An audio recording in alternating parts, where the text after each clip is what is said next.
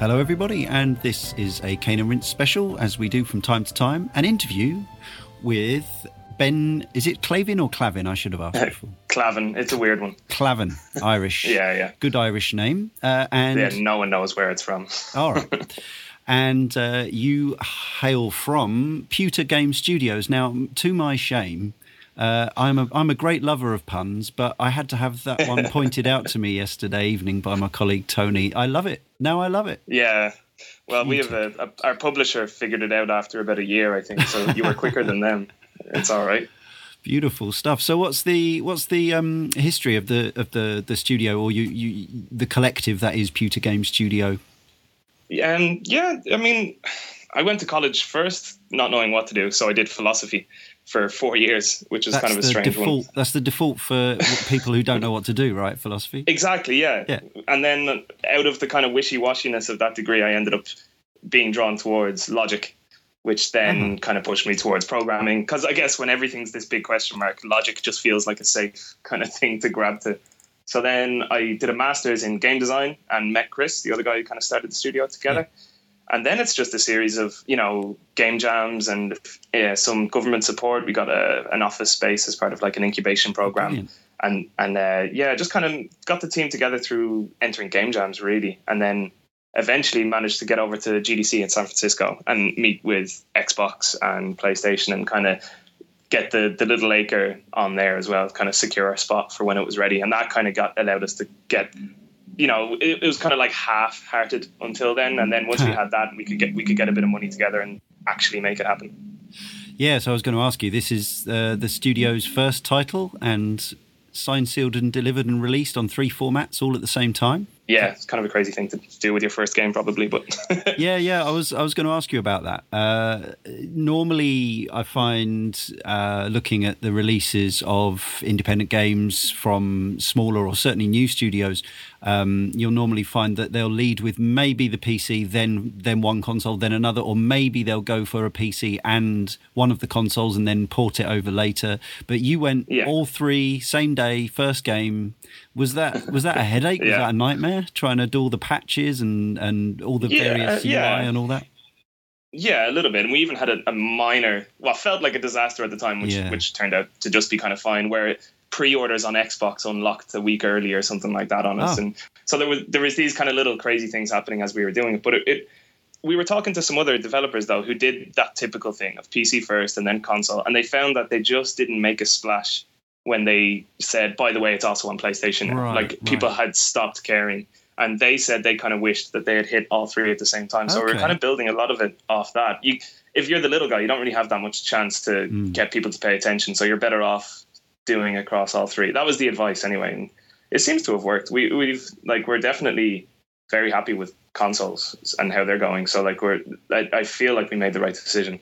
Yeah. And I think maybe sometimes I noticed that the critical reception for the game overall is pretty positive, but the reviews on Xbox are markedly more generous in terms of scores than the PC version. And I think maybe, is that because there's fewer of this kind of thing on the Xbox marketplace or something? Yeah, I think so. I think that was always our ideas. You can't compete directly with the big games companies, obviously, with what you're doing. So you might as well give them something that a little bit different. So that was kind of explains the art style of the game. It explains going to consoles with an adventure game. At the time there was nothing, and then I think Broken Sword and Ron Gilbert's Thimbleweed Park as well. So that's pretty much it for adventure games. I mean the Telltale games as well, but there you go. But so I mean to rather than trying to hit a big market like mobile or something and make a splash, we decided we'd kind of chop it right down to, it's going to be a weird art style that no one else is doing because it's a bit crazy, and it's going to be on consoles, which is a bit weird as well. So I don't know. I'm pretty happy with how it worked. Yeah. So, I played the game yesterday. Full disclosure, listeners, I requested, having been contacted some months ago by Ben and Pewter Games, then we decided, I finally got round to contacting you guys just last week. And it turns out that you'd been inordinately busy, unsurprisingly, for the reasons we've probably just talked about. Yeah, exactly. So it's worked out nicely, and I requested a code of the game so I could play it, and mutually beneficial situation and all that. So I played it through yesterday, and I thought it was really, really sweet. And the first you mentioned there, the art style, it is striking, and I particularly thought the backdrops as well. You've got this sort of cartoon animation as well, but the backdrops I thought were especially lovely with the sort of children's storybook rural Ireland thing going on. So what inspired the sort of visual look of the game, the look and feel? Yeah, all those backgrounds is one guy. Right. the whole game, which is kind of crazy. Yeah. But yeah, it's so weirdly enough, Dublin has a really strong animation scene that people weren't necessarily aware of. So all those, Sullivan Bluth, all Dogs Go to Heaven and American Tail, all those and films were actually made here. And Broken Sword, yeah. So they needed all these animators because they set up the company here. So they built this college called Ballyfermot, which is kind of the top animation, or neck and neck anyway, for the top animation stuff in Dublin, as a way to just feed animators into Sullivan Bluth. And actually, Charles Cecil of Broken Sword, when he came over, he stole one of the lecturers to work on Broken Sword, because the lecturer just laughed at his artwork, at what they had at the time. He's like, you need me. So then Charles hired him and stole him from Ballyfermot. But yeah, so there's always been this link with strong animation in Dublin with the film industry and the game industry. So it seemed like an easy option for us to, I'm a big fan of that art style as well, and the way Broken Sword did it. But there was these students were leaving college with this amazing traditional animation skill set, but all the jobs were kind of for more traditional rigging, 2D, tweening animation that you'd see in more like a Cartoon Network type thing or something like that. So, and it's not as if they were being given particularly creative jobs off the bat because they were students. But for a games company, it was actually really easy to take the best students of each year and say, hey, do you want to work in a video game? Which is cool, first of all. And then second of all, do you want to animate the way that you actually love to animate, which is this flip book style, everything's a drawing frame by frame by frame, which I'm sure they changed their minds towards the end of production. Right. Yeah. But at the start, it seemed like a good idea. Yeah, it really took me back to some of... do you remember Core Design's games in the 90s on the Amiga? They did a lot of traditional animation, things like Heimdall, the Viking game. No, I haven't. Okay, this is going back a long way, but this is when on the Amiga people were just starting to really experiment with doing kind of studio quality animation or something approaching it.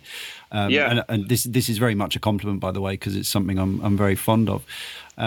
But the actual the sort of story and the setting of the game is genuinely unusual. I went into it not knowing very much, other than seeing the promotional art that obviously is there on the front end and on the Steam store and on your website. But it's quite an unusual setting, both in terms of time period and the protagonists and what happens and stuff. So whose brainchild is this whole crazy world? That would be me and Chris, the two guys. As we kind of started the company, we don't do the artwork, which is probably why I talk about how nice the artwork is. Right. But we do pretty much everything else. So story writing and game programming and puzzle design and everything else. So then, it was inspired by the escapist fantasy films in kind of that Don Bluth era, but also other ones as well, like Neverending Story and something like The Page Master as well. So you have this really normal, boring setting that then whisks you away into a fantasy land, and we've always liked that as a storytelling device, rather than just having it in a fantasy land. Because I've always liked where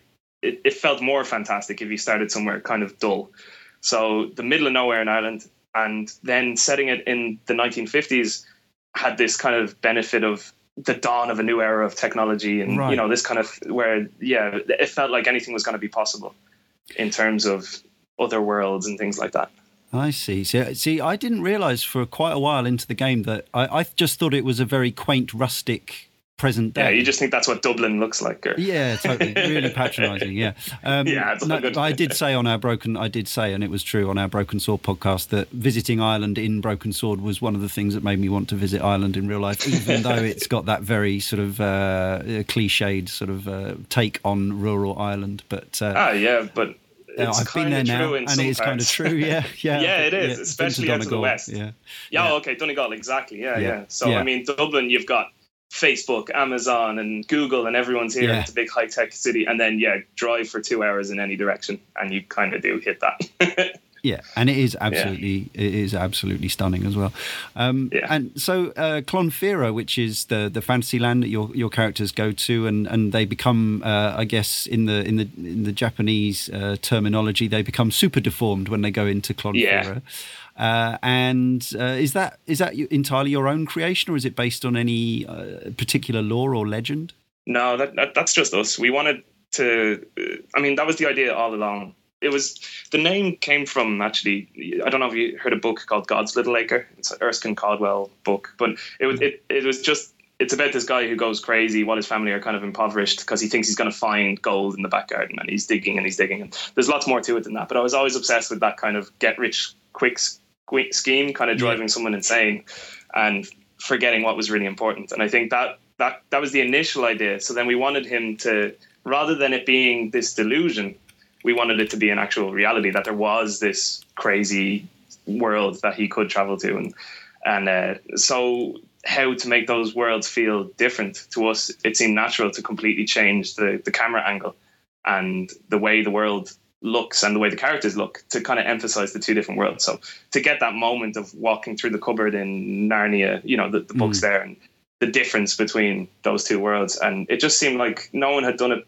Well, maybe they have done it in games, but we definitely haven't come across it too often, where two worlds really feel completely different. And when we were at the early stages of development, we wanted them to be even crazier in terms of gameplay and everything, to change it up. But we kind of reeled it in towards the end when we realized what that would entail, Yeah, hugely ambitious. But no, genuinely, I found the game had a really distinct vibe and atmosphere, all of its own. I've played an inordinate amount of video games over the last 30 to 40 years, and it's very rare for something to feel genuinely a bit fresh and different, and the Little Acre absolutely did. I think it's partly the aesthetic, but also the slightly unusual character setup, both in terms of the who's at home. So you've got a grandfather, a father, and a child, and also the way they interact, and the way that the little kid, who I guess how old is Lily meant to be? Like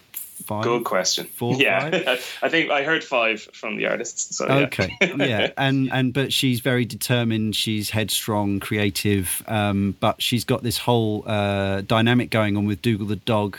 That reminded me of the sort of Baby Herman and Roger Rabbit thing, or Buttons and Mindy from Animaniacs. Exactly, yeah. And that's exactly who we were going for. Okay. The long-suffering companion. Yeah, it's very, very sweet. And I saw from the credits that Dougal was based on a real mutt. Yeah, no longer with us. That's it. Yeah, family dog. Oh. And he, unlike that one, he was more of a walking idiot, named after Father Dougal from the Father Ted series. So, not quite the same character, but yeah.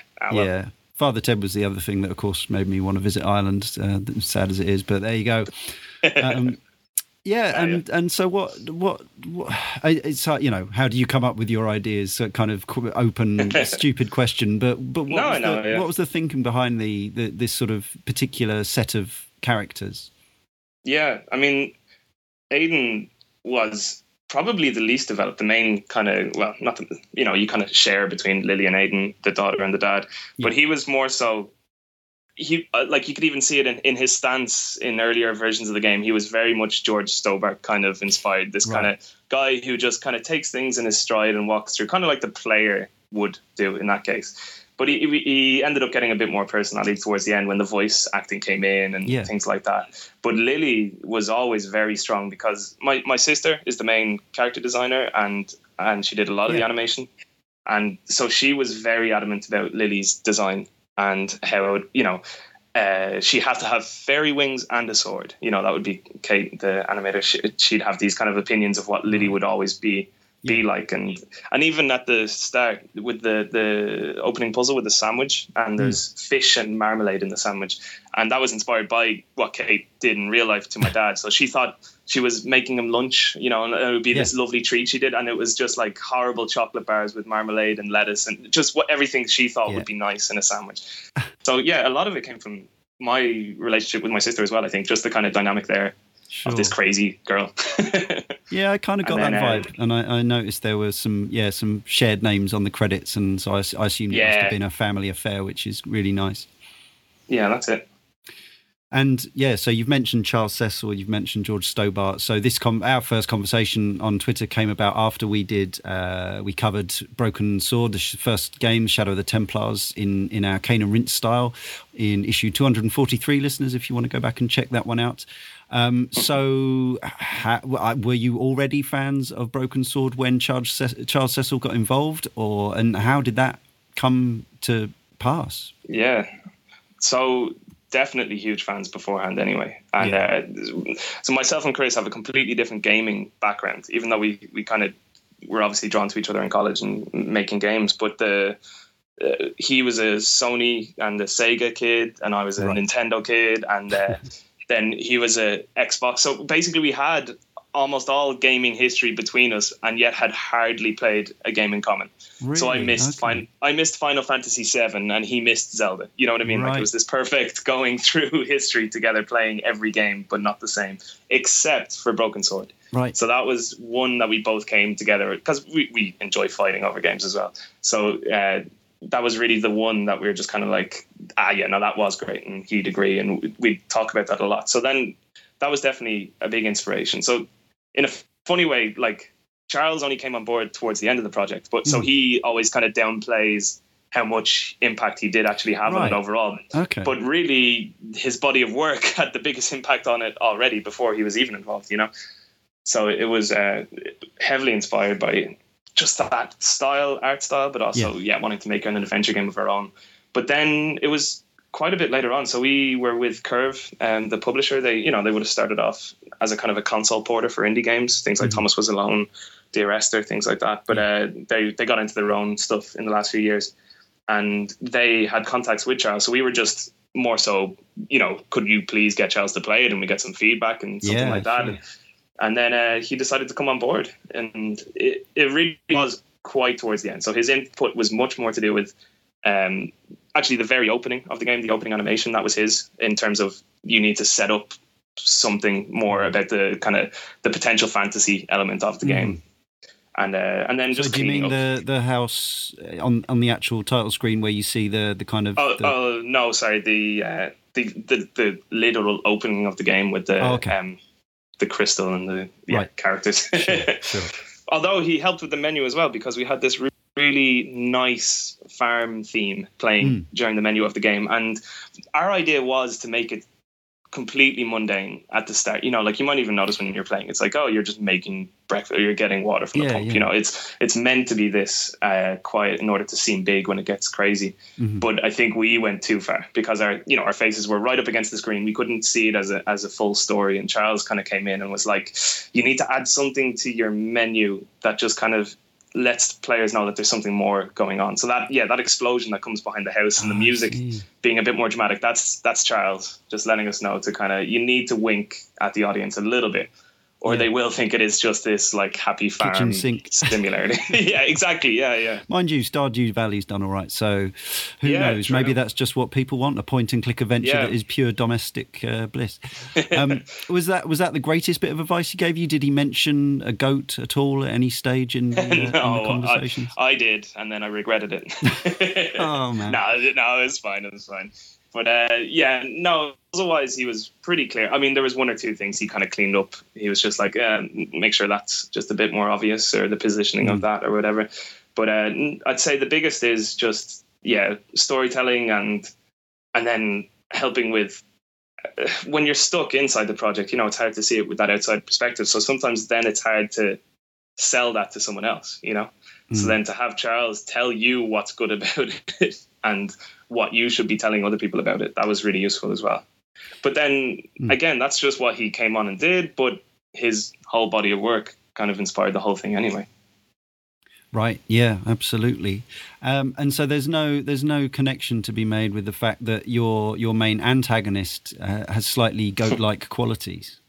No, actually, I haven't even thought about that. What's the deal with Mayor? I genuinely found him a bit disturbing. Yeah, it was. So I hope we don't get sued for this one, but I doubt it. So Tom Waits. Tom Waits was a huge influence on that. There's a great video, I think it's called Chocolate Jesus, where he's performing live on one of the shows in America.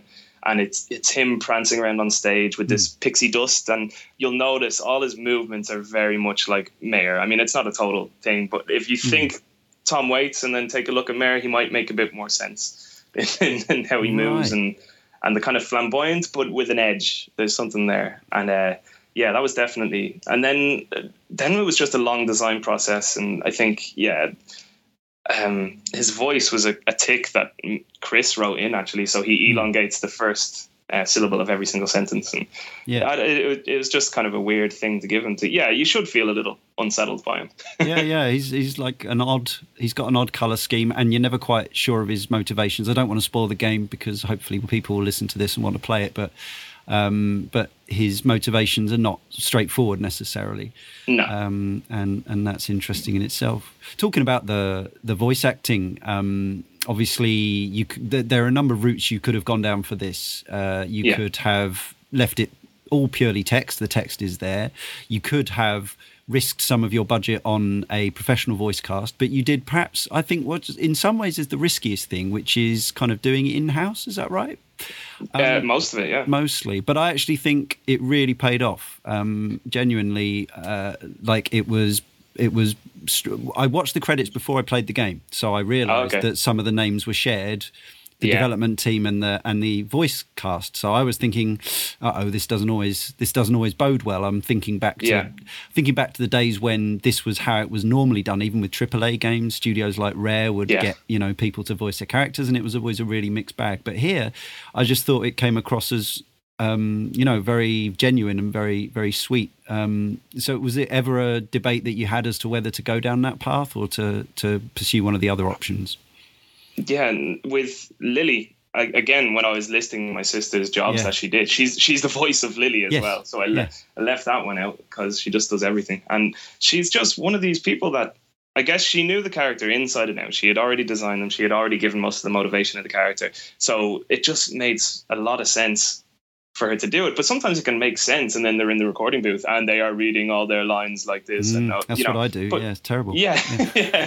But somehow she had this ability to emote, and she's just one of these annoyingly talented people, I guess. And so there was moments in there where we were genuinely kind of like, getting emotional at the way she was delivering some of these lines, and we've told her, and other people were telling her, that you need to probably get into doing this a bit more because you obviously have a knack for it, but she's not particularly interested, I don't think, at the moment. Right.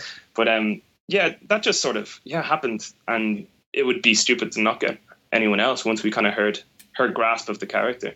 And then Aidan was a guy, so he's like a friend, but it was more of he's one of these YouTube personalities. His name is Brian, but it's the Terrorizer. He'd be at something like 2 million subscribers on YouTube or something like that. Yeah. He's big enough. So he came in as the voice of Aidan, and that took a little while longer just to. I don't think he would have played the kind of adventure games and how their kind of intonation is important for not giving too much away or whatever. Right. But we got there definitely, and having him, from Dublin, living with friends of, it was pretty easy. And then obviously he would have helped with promotion a lot.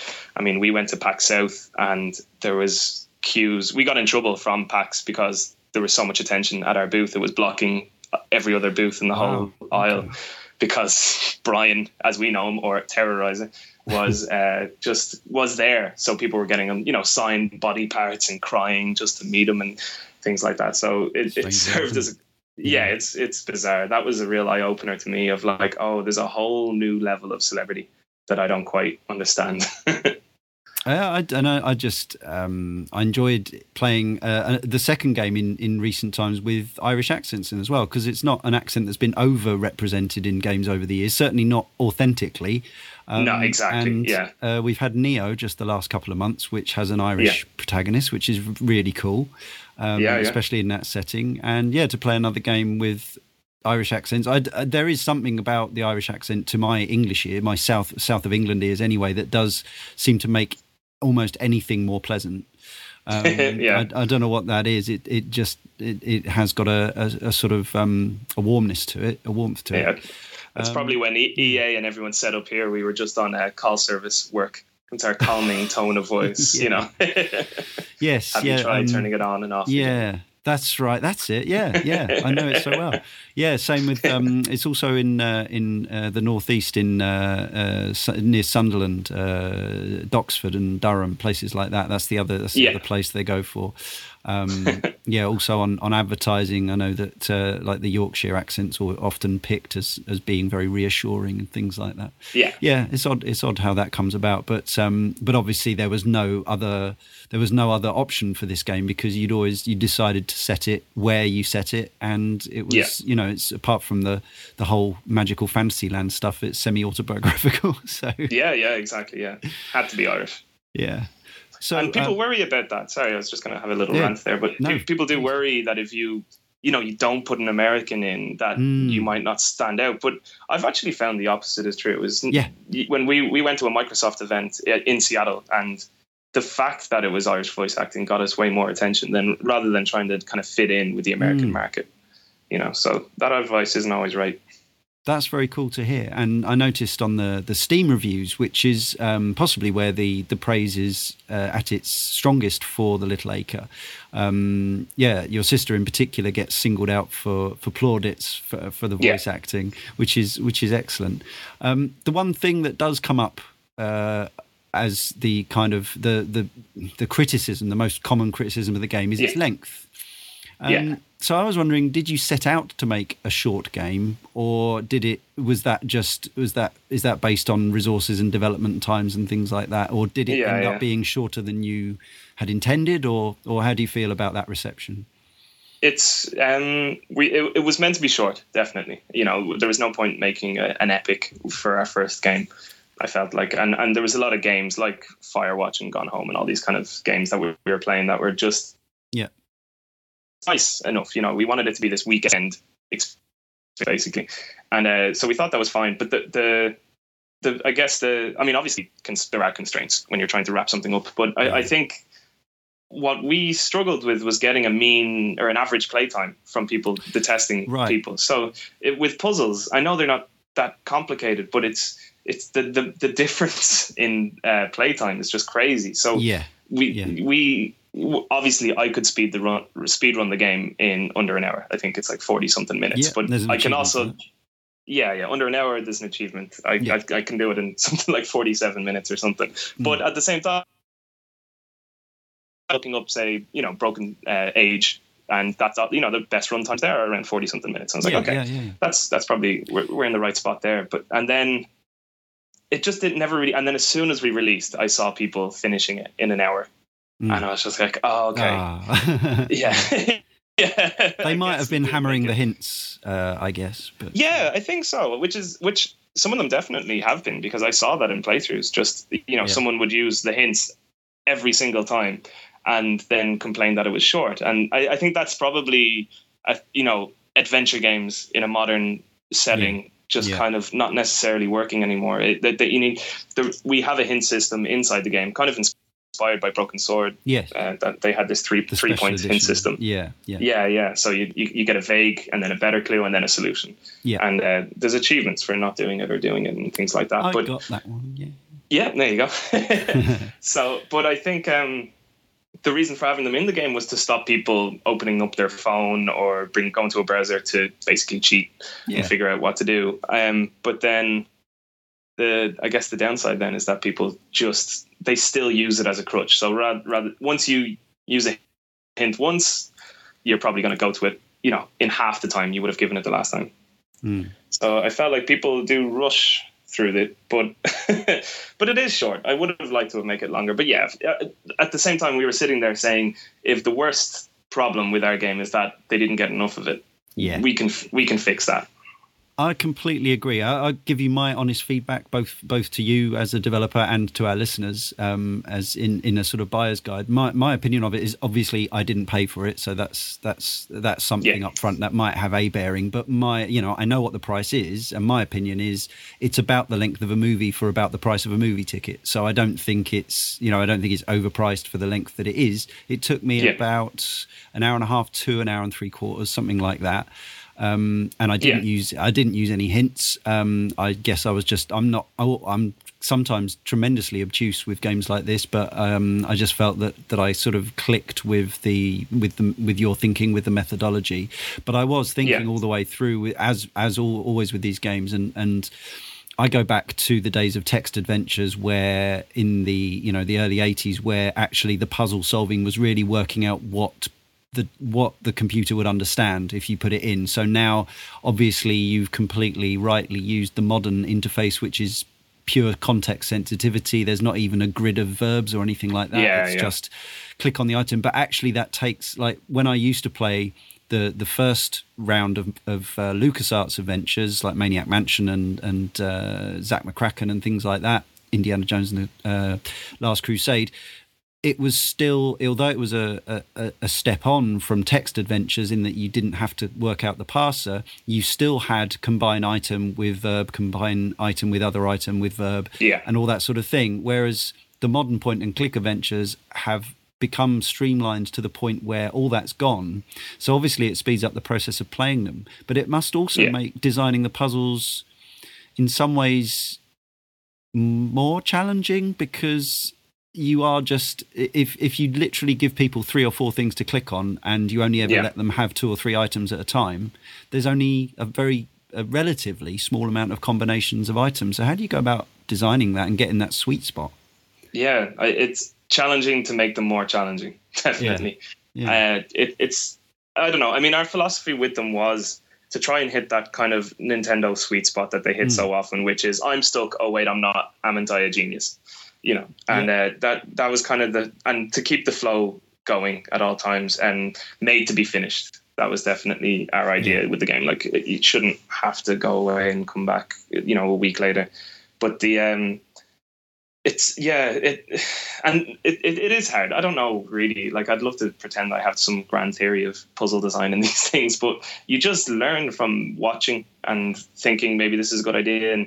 But then even when you watch people take 15 minutes and someone will take, it's a really, it's a strange art form. And I think we're just learning as we're going the best way to kind of challenge people in that respect.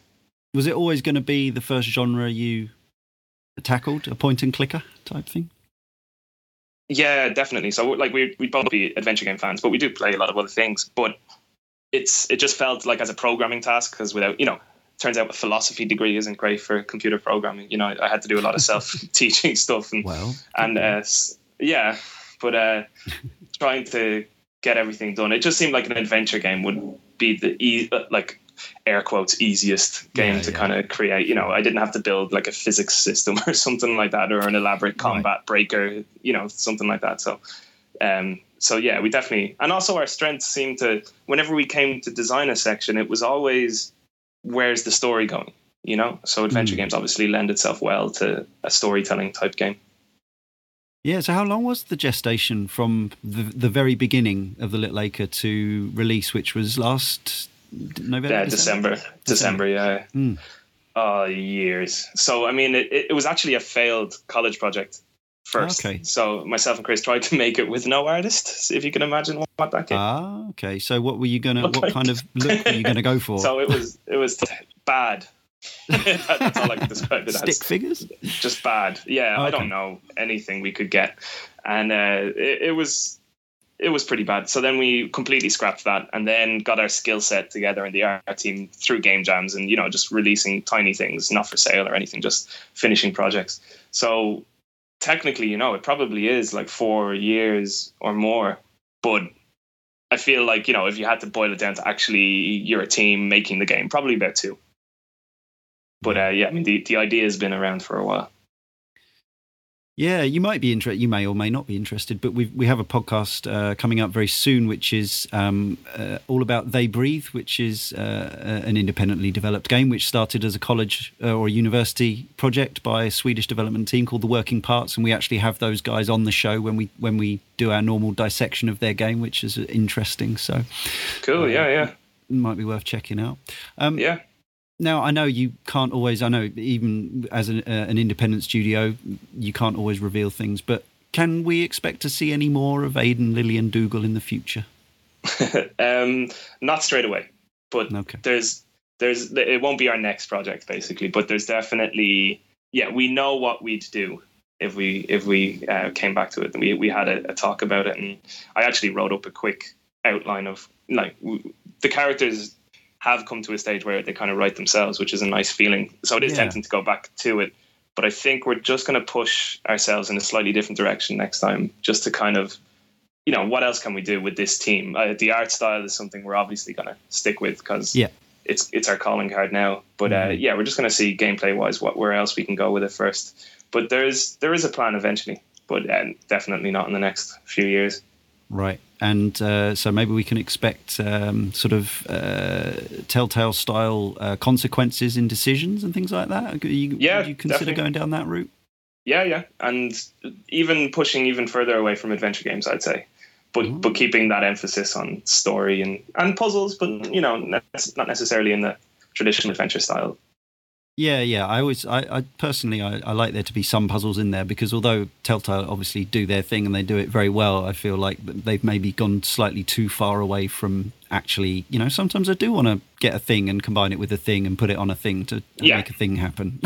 Yeah, and feel smart. Whereas, they can feel a bit inevitable, I guess. Yeah, for sure.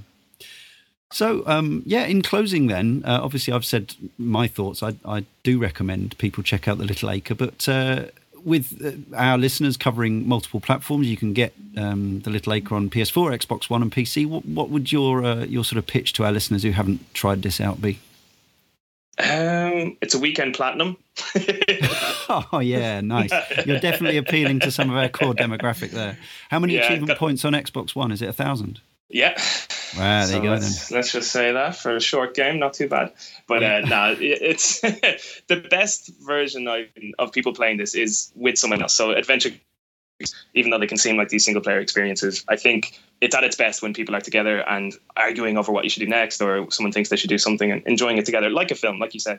That's kind of my preferred way to see people play it, I guess, because there's a big emphasis on story, and the word charm and sweet kind of come up a lot when they talk about it. But nothing wrong with that either, by the way. Exactly, yeah. So I think it does suit itself to this kind of getting together and playing it, even though it is, puzzles and things like that. But otherwise, then it is, if you're just a fan of that escapist fantasy type stories, the never-ending story, Labyrinth, Page Master, all these other things that, escape into another world.